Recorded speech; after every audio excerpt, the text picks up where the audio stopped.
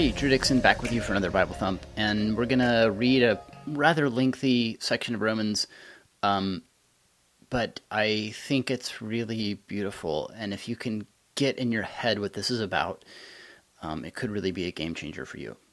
So before we dig in, I want to preface it with some thoughts on how we tend to view our worth as human beings, especially in this day and age, especially maybe in the West too, in the United States and Great Britain and so forth.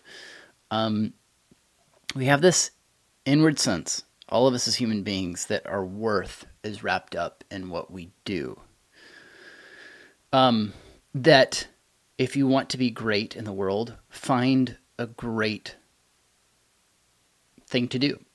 Like, find something amazing and go out and accomplish it and prove to the world that you're great, right?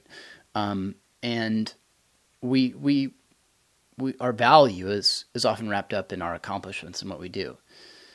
And consequently, there's a lot of people who hate themselves today because they feel like they haven't measured up. They haven't done enough. They haven't accomplished much. And maybe it's not even just accomplishing much. They feel like their past failures have defined them. We live in a very high-pressure culture, high-pressure economy. People today are working multiple jobs, right? Everybody is clambering, like day in, day out, working their butts off to prove that they're great, and to build for themselves a platform that is a monument to their worth and their value. We've all been sold this idea by social media that we need a platform, right? That we need a voice, that we need, that you're a brand. That's what social media tells you. You're a brand, sell yourself to the world. And we're all trying our best to sell ourselves to the world. And for most of us, let's admit it, let's be honest, for most of us, it's not working. What we're selling to the world, only a fraction, for most of us, only a fraction of the people who are watching what we're selling to the world are buying it. Most people don't care.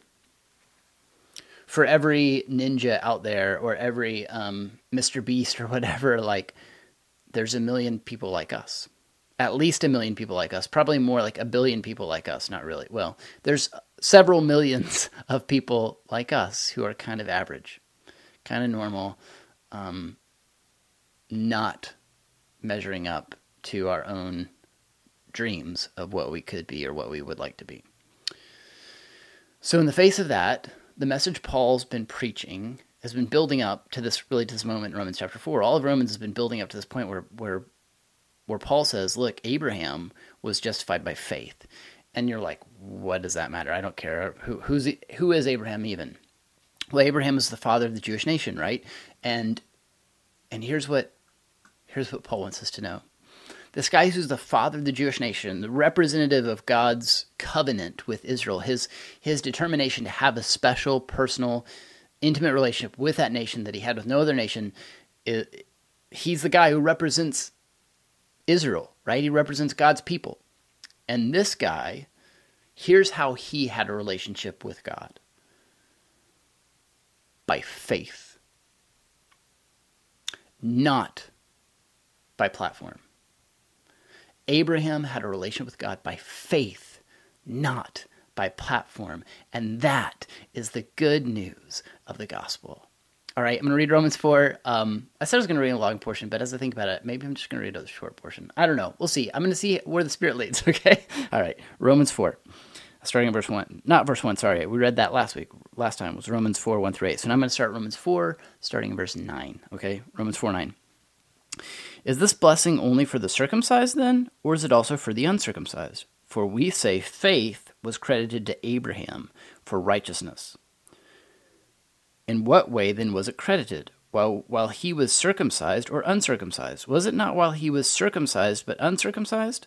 It was not while he was circumcised but uncircumcised. All right, let me just unpack that a little bit. When we talk about righteousness, we're talking about right standing with God. We're talking about being close to God. We're talking about living a life that measures up to God's goodness and glory. And holiness, right? And he says, here's who's righteous. Well, Abraham was righteous because he had faith. Okay? And was he credited this righteousness? Was he given this right standing with God when he was circumcised or uncircumcised? All right, I'm not going to get into the particulars of circumcision. Like, you probably know what this is, and if you don't, ask your mom or dad. Sorry, I couldn't help it with that joke. But you probably know what this is. I'm not going to dig into it. But what it was a physical sign of being a member of God's covenant people. You got circumcised to demonstrate you were a part of the people of God, that God had chosen you as a symbol that you were his, that you belonged to him, that you're his special set-apart people. And so Abraham's pointing out that it wasn't this act that every young boy had to go through that made you a part of God's people. No, for Abraham, who's the representative of all of Israel, of God's people, for Abraham it was faith, not works, right? That's the point. In what way then was it credited? Verse 10, while he was circumcised or uncircumcised? It was not while he was circumcised, but uncircumcised. Verse 11, for he received a sign of circumcision as a seal of the righteousness that he already had by faith, while still uncircumcised. This was to make him the father of all who believe, but are not circumcised, so that righteousness may be credited to them also. And he became the father of the uncircumcised, who are not only circumcised, but also who follow in the footsteps of the father of the faith of our father Abraham, and while he was still uncircumcised. All right, what's Paul's point? He's saying it was never, right standing with God was never granted by what we do. It was never granted by jumping through the hoop that gets you into the club. Right standing with God has ever and always and only been a gift that you receive by faith. You can let go of platform. You can let go of trying to earn God's love. You can let go of worrying about how many social media followers you have. You can let go of all that because it's not what defines you. But guess what else? Here's some really good news. You can let go of all the many reasons you hate yourself and feel like God could never love you. God would never accept you. God would never forgive you. God doesn't want you. You can let it go. Because guess what? Abraham hadn't done a thing to earn God's affection. God chose to love him and invited him to faith. And that faith radically transformed him. One of the most beautiful aspects of the gospel is that God not only sees our brokenness, he not only sees our moral failures, he sees those things, but he runs at them. He meets us in our deepest brokenness. So whatever it is that you look at your life and you think, I'm a failure, I don't measure up, I'm not good enough, I don't measure up. God can't be on my team. He can't be for me. He can't be in my corner. He cannot possibly welcome me. Here's what you need to know about God. He credits righteousness by faith. He sees you. He loves you. He knows exactly who you are and invites you. He wants to meet you in your brokenness. That's the only place we can meet God. Try to meet God with your platform. Try to meet God with your effort. Try to meet God with all your accomplishments and achievements. And guess what? He doesn't care. He's not impressed. But you know what he is impressed with? You. Just as you are. He doesn't need the accomplishments. He doesn't need the track record. He doesn't need to see your CV or your resume. He doesn't need any of that because he sees you. He knows exactly who you are and invites you still. Come to me, all who are heavy laden, and I will give you rest, and you will find rest for your souls. Why won't you come? Why won't you see that God's not done with you, not offended by your brokenness, but he wants to meet you in it and heal you and help you see the value you already have.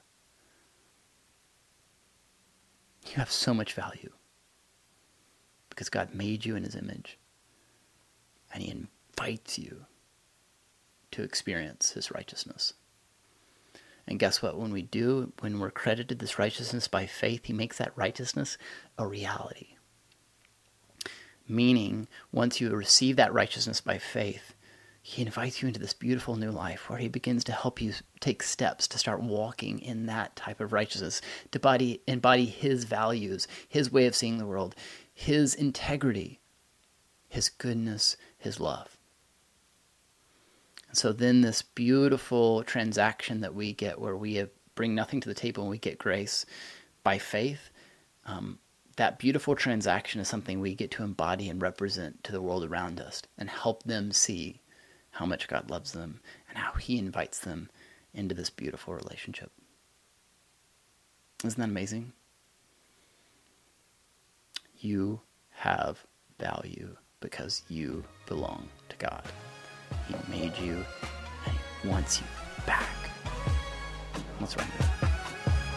See you next week.